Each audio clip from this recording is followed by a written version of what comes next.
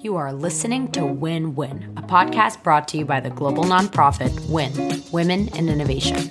Each episode features inspiring innovators from the startup world, innovation consultancies, and Fortune 500 companies who share their innovation secrets and career trajectories every Monday. As for me, I'm your host, Zoya Kozakov, Global Marketing Lead at WIN by night and Product Manager and University Level Faculty by day. Good morning, afternoon, or evening from wherever and whenever you are listening, and welcome back to the Win Win podcast, where if you're new, we talk to incredible women in innovation weekly about their career trajectories, unique points of view on innovation, and the role of gender in all of the above. Today's very special guest is Barkha Saxena, who is Chief Data Officer at Poshmark, a buying and selling platform for clothes, home decor, accessories, you name it. Poshmark is also a publicly traded company with millions of users and endless amounts of transactions from both the buyer and the seller side. Poshmark has been around for 10 years, way before the Instagram shopping and e-commerce companies such as Shopify made it very easy to buy items from, your couch. But what's also really incredible about the company is that it is really in line with creating important progress towards offering more and more people, and women specifically, the opportunity to financial freedom and empowerment. By selling and buying items, you are also contributing to a circular economy, which is much better for the environment, and also giving access to luxury goods to those that may not have otherwise had it, which is an added perk. As you can imagine, as Chief Data Officer at Poshmark, Barkha is looking at so much big data, whether that's buyer behavior, trend analysis, supply chain insights, the list goes on and on. It's really interesting for me as the host to be able to look at the different perspectives on data, because the conversations about social consumer technologies are so prevalent in our day-to-day. And also, if you heard Shireen Kazim, who is Chief Experience Officer at Wunderman Thompson North America's episode a few months back, she talked about how not keeping those things front of mind is no longer an excuse as professionals in innovation and tech and data. Barkha's take is similar and different in many ways, as one of the many things I loved about our conversation is that she has really strong awareness of the power that comes with her job, but consistently ties it back to Poshmark's value system as well as her own. It's a really beautiful example of the modern day empathetic leader, and I think you'll hear that throughout our conversation. Some additional background on Barkha is that she served as Vice President of Data Solution and Analytics Product Management at Nomis Solutions and led the data team at Comscore as Vice President of Consumer Analytics. Earlier in her career, she was Director of Analytics and Corporate Strategy at FICO. Her educational background is a BS from the Indian Institute of Technology in Kanpur, a master's from UC Santa Barbara, and an MBA from Wharton UPenn. Without further ado, here's my episode with Barkha, all about data innovation at Poshmark. Hi, Barkha. Welcome to the Win Win podcast. Thank you, Zoya, for inviting me here. I'm so excited to be joining you on this discussion. Yes, a really, really exciting time for the podcast, but also for Poshmark, of course. Just earlier this year, Poshmark went public in January with over 30 million active users at that time, and I'm sure it's growing. You joined the company over 7 years ago when it was just 35 people, after an impressive background at larger companies such as FICO, Comscore, as well as Nomis Solutions. So how did you find out about Poshmark, and what led you to join this at the time startup? So I had just quit Nomis, and I was thinking of just taking a little break to figure out what is it I want to do next. And I heard about Poshmark and this neat concept they had about these virtual parties, which if you think about in 2014 was a very, very unique concept. And that intrigued me. And I reached out to Manish, who's the founder and the CEO of Poshmark. We met and we talked, and he talked about the vision of the company. And I was just super excited about his vision and the opportunity I'm going to have to build the whole data function from the ground up. And then I met with the rest of the co-founders and the leadership team at that time. And they're just so wonderful people. And that is one of the big reasons I'm still there after 7 years, that just that attraction of working with an amazing team and working on a really innovative idea, and the opportunity to build it from the ground up brought me to Poshmark. Yeah, I feel like it's always about the people, right? But I think at the time, like I said, you came from larger companies. And so was there a learning curve or a challenge going down to a company where at the time didn't have many resources? Yes, but in a good way. So if you think of it, I was coming from an organization where I always had a large team. And to be honest, like I had not written the code for quite some time before I joined Poshmark. When I started Poshmark, it's like I'm the first data person starting there, and there wasn't much of the data as compared to my previous companies where I walked in, data was all there, and my job was to build amazing products on data. But that's what had brought me there, and I was excited about that opportunity. And my first couple of years were really focused on just building the data infrastructure. I went back to being the hands-on person, writing a lot of code and getting it all done. The amazing thing was the Poshmark vision was so clear, even at that early stage, that I could create my own vision of what will be the role of data in helping Poshmark achieve that vision, and what will it look like in that year, 3 years, 5 years, and 10 years. So I created that powerful vision, and from there mapped it back to the building blocks which are needed to get you to where you needed to go. And then figured out an execution plan that, given the limited resources you have at the Series B startup company when I'm starting, how will I work with these three core pillars of the data, technology, and people to build these like the building blocks to get to where we need to be? So yes, it was challenging because a lot of hands-on work, and you have very limited resources. But I think my experience of having been in the larger company really played a big role in being able to understand where we needed to be and then map it to a very pragmatic approach of how we are going to get there. I mean, just from the last 3 or 4 minutes, I've learned so much about data, and it's so clear that it's such a true passion of yours. You're in the Bay Area in San Francisco, and you actually studied statistics and data through your undergrad, your MA, and then also attended Wharton for business school. So was data and technology always the dream? Were you always this passionate about it? Yes. So data, or I would say if I go to my childhood, the math was my passion. Right, the data and like all that came later. Numbers just always spoke to me in one way or the other. I find numbers very simple because there is no fuzziness. They are just clear, right? When you add up 2 plus 2, it is 4. So numbers was always my passion. And when I graduated from IIT in India with the statistics degree, I actually took a job as a software engineer for a year. And then I realized that, I don't enjoy it. And if you think of it, that software engineering job in that 99, 2000, that was the dot-com era. And I chose to actually quit that job, which a lot of people will think was a crazy idea because that was the profession everybody wanted at that time. And I was like, no, I really want to be in data. And I moved to United States and then went to school, just got another degree in statistics. And then I took a job at FICO, which was the one of the very few companies who were doing a very cutting edge, innovative work. And we called that predictive analytics at that time. But essentially what I did my 10 years was first 5 years were really heavy in the machine learning algorithms development. So data was my passion. And I made the career choices, which someone might have called a little crazy, like leaving a software job. But I'm super happy. And it just turned out that data became the most amazing, I would say, profession these days. Like everyone wants to be a data scientist. Absolutely. And, but it's true. There were such different stigmas around women in technology. I mean, just data and even software engineering, women in data, especially in the 90s and in the early 2000s when your career was really beginning and flourishing. So how did you navigate that? And would you say that there was added complexity and challenge to your career trajectory because of your gender and being a woman of color?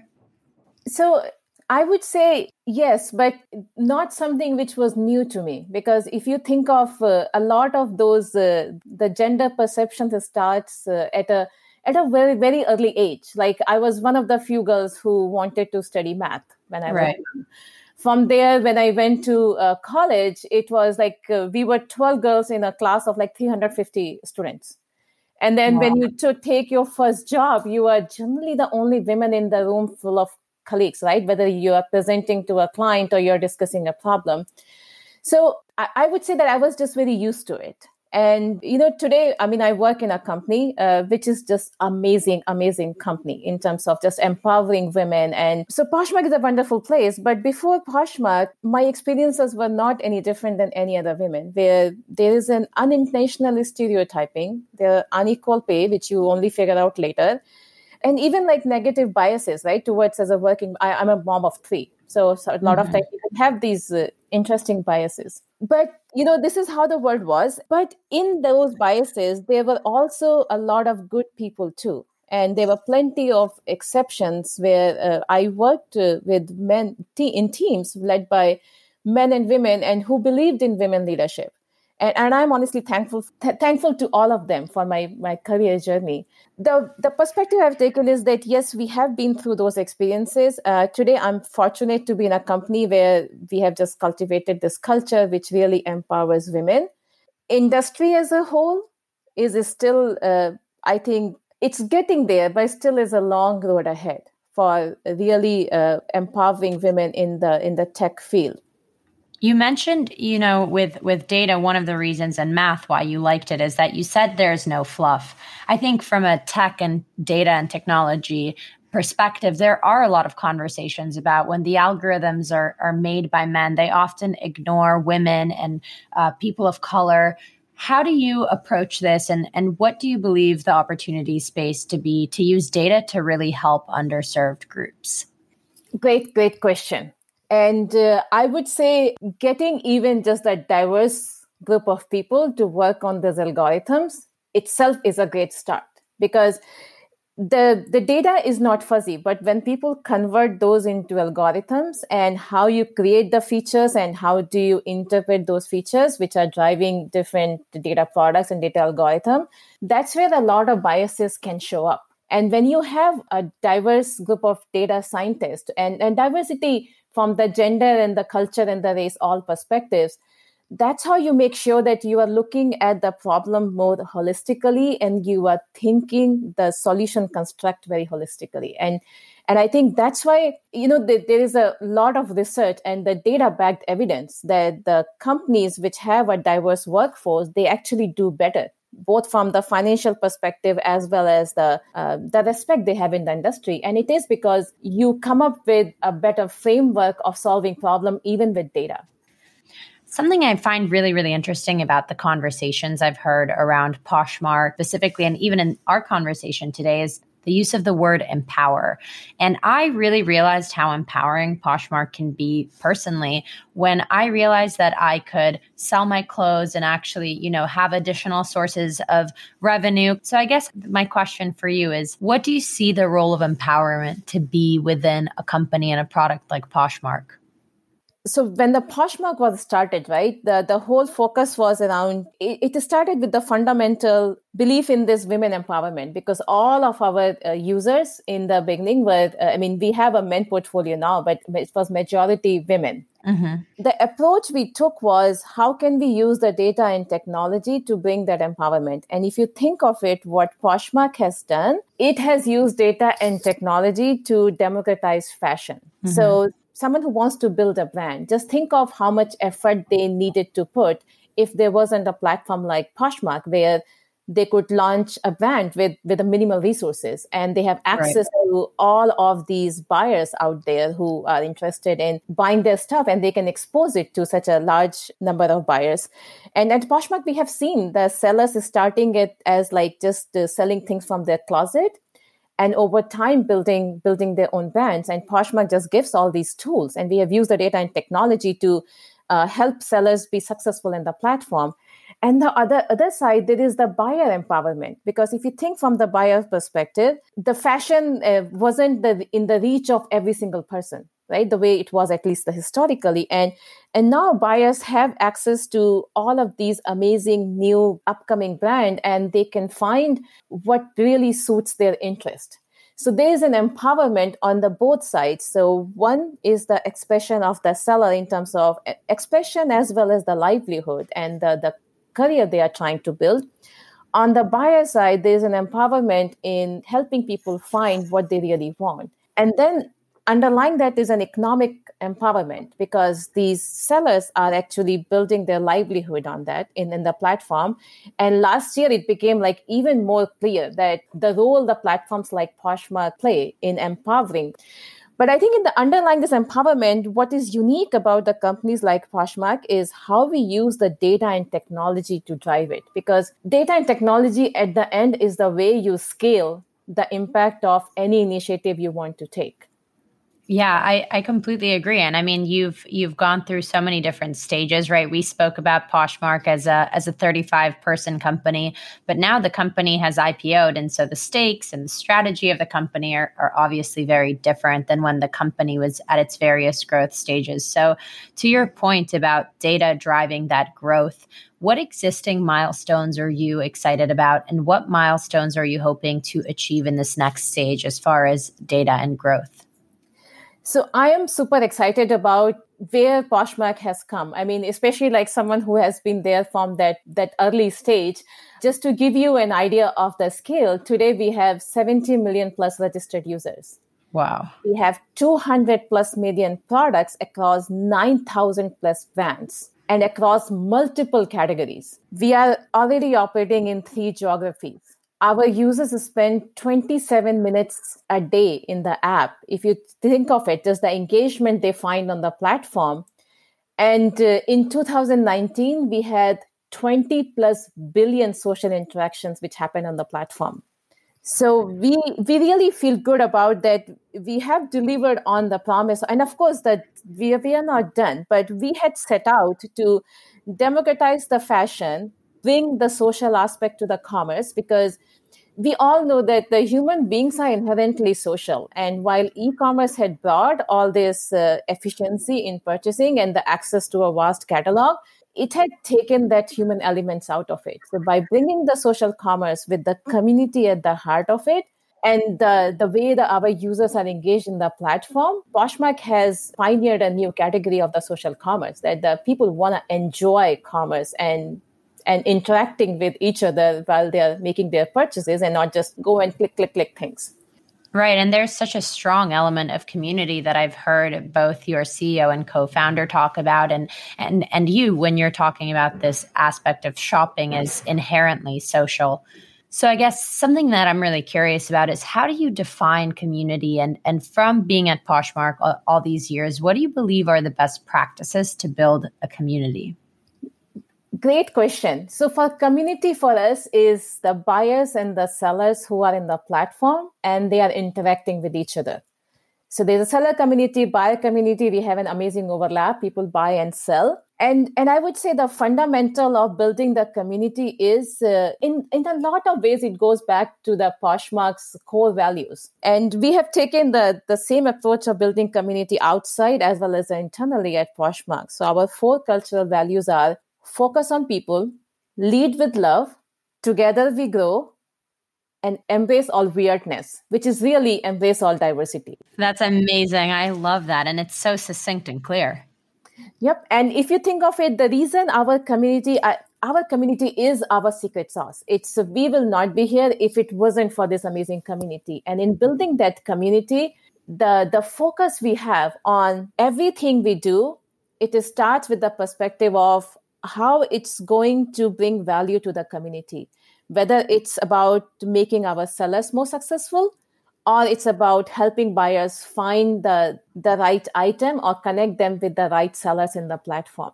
And just that sheer focus, when we talk about our product discussion in terms of what we are trying to build, on the marketing strategy side, who are we trying to bring on board and what type of messaging we are trying to send to our sellers, it's really focused on our community, and we call them as our core customers because that's who we are serving. Mm-hmm. And by this focus on Together We Grow, we have invested in growing the community because, when they are successful and they are growing, our success will follow it.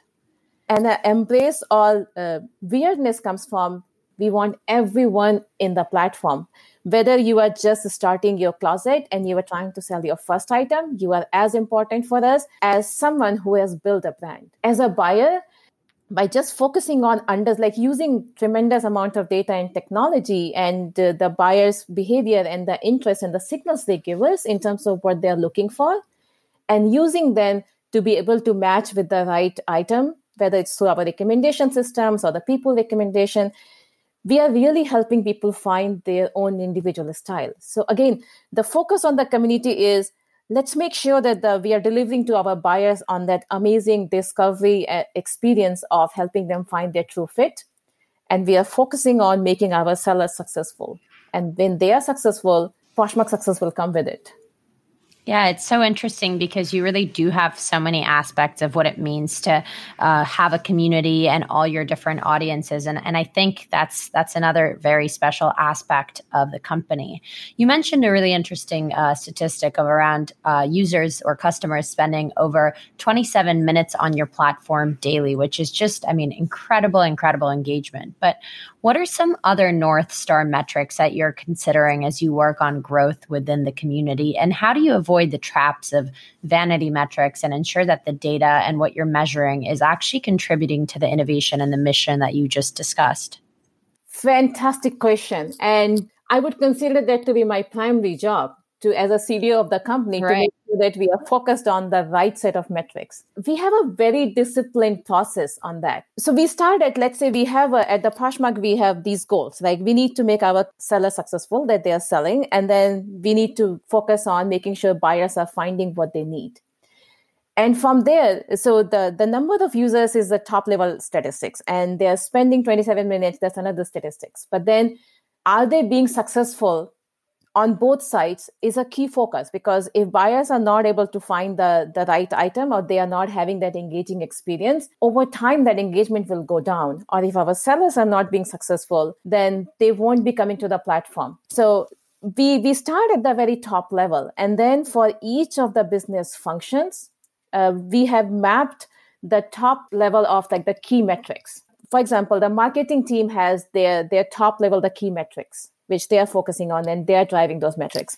The product team has their own metrics. The customer service team has their own set of metrics. Mm-hmm. We are sitting on the big data, so you can get lost in the data and can have a lot of metrics. But we use this discipline that the top level metrics really correlate with our North Star metric of the economic value Poshmark is creating and how people are engaged in the platform.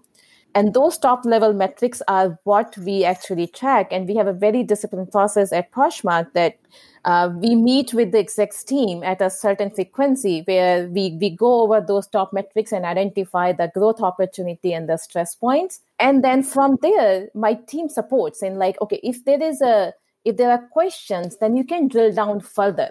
But you are not sitting in a meeting and trying to keep track of 30 metrics, because then it's just going to get diffused, because something will go up and something will go down.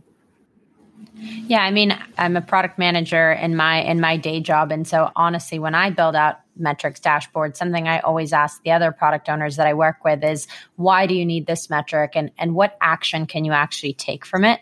But actually hearing you speak, and I know you mentioned earlier that there is no fluff when it comes to number, but it sounds like what you do is incredibly creative. So do you think that creativity is something that goes hand in hand with data and or innovation? Yes, absolutely. So this is something when we hire, right? It's going to how we build a team and the type of people I like to hire in the team. See, there are three aspects of a really great data person. One is, of course, you just need to be technically super sound. You need to understand the item, you need to be able to write the code. But that's I call that that's the minimum bar, you need to have.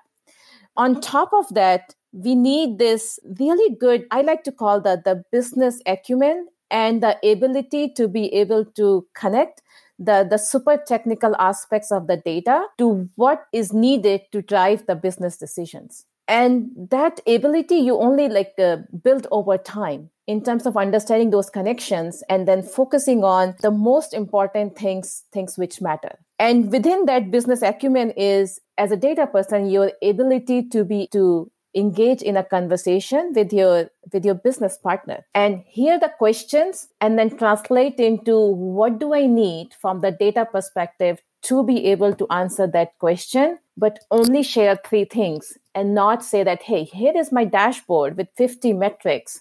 Now let's work together and figure out what do you need, because then you suddenly lost that confidence from the business partner that you are going to be the one helping them drive faster and higher ROI, because now they're going to be lost in the data.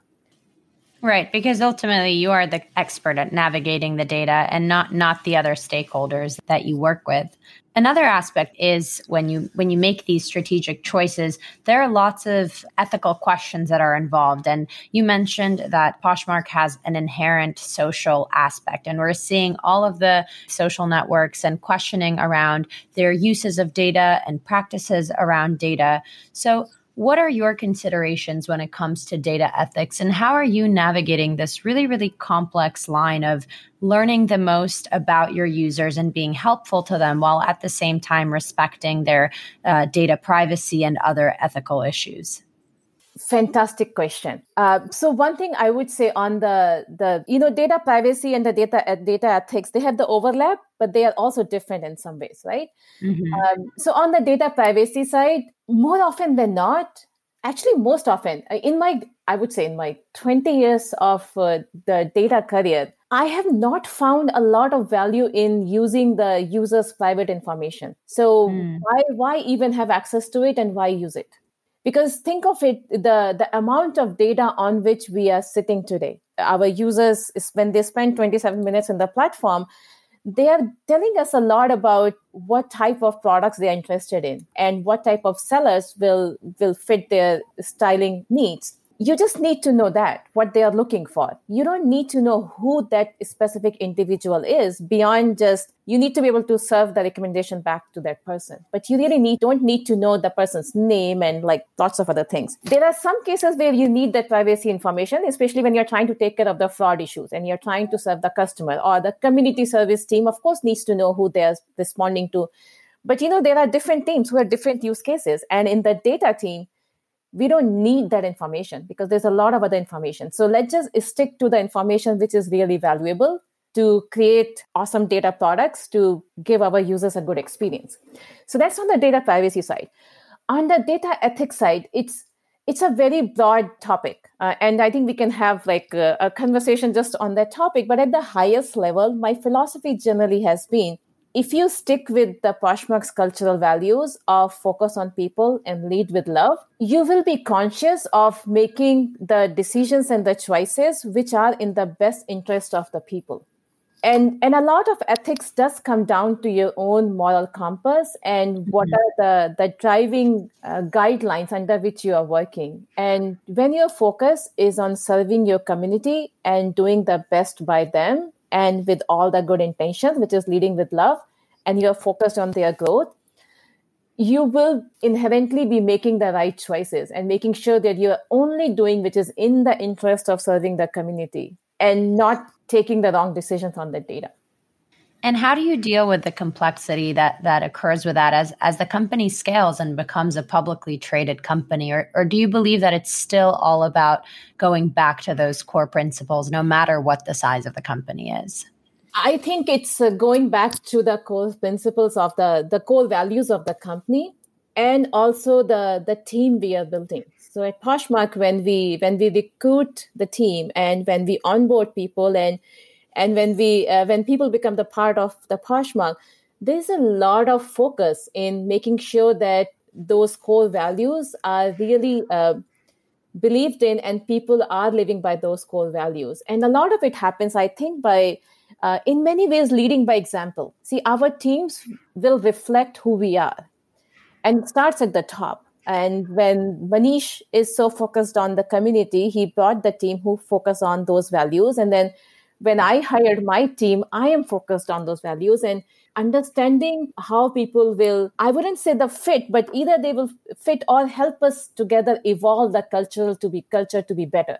So yeah, it's hard to say what will happen when we are like 50,000 employees company, but I have seen going from that 35 people to 600 plus per company today. And those core values are still intact with everyone because we talk about them. And it's not just something which is on the paper. We talk about them, we make decisions. When we make decisions, we talk about why we took that decision and why it was in the service of our community. And I think that's helping. And again, I also go back to just the human beings inherently wanting to do the good things. And we are giving them the opportunity to do this, and we are acknowledging all the great work they are doing. People are motivated to make the right choices. And that's why cultural organizational design is ultimately not a woo-woo principle, right? Like I think you said it perfectly. The reason the company has been able to scale, persist with these principles is because they've been such an inherent part of the DNA. And so hopefully that continues as the company scales.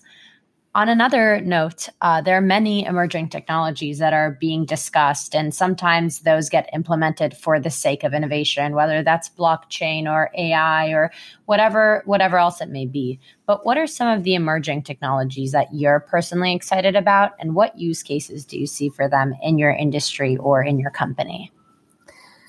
Great question. So I would say the first thing which I'm super excited about is the growing role of video in commerce. If you think of it, the video is something which actually brings the social. It basically doubles down on the idea of the social commerce, because through the video, you are really able to understand the person behind who's selling that item, and also really able to as much like the touch and feel the product as you could.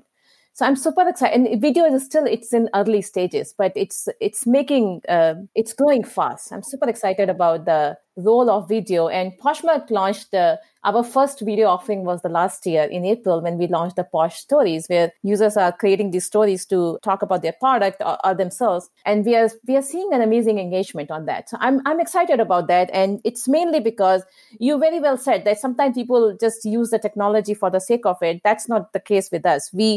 Listing videos are exciting because I think they make sense and they double down on the concept of social commerce.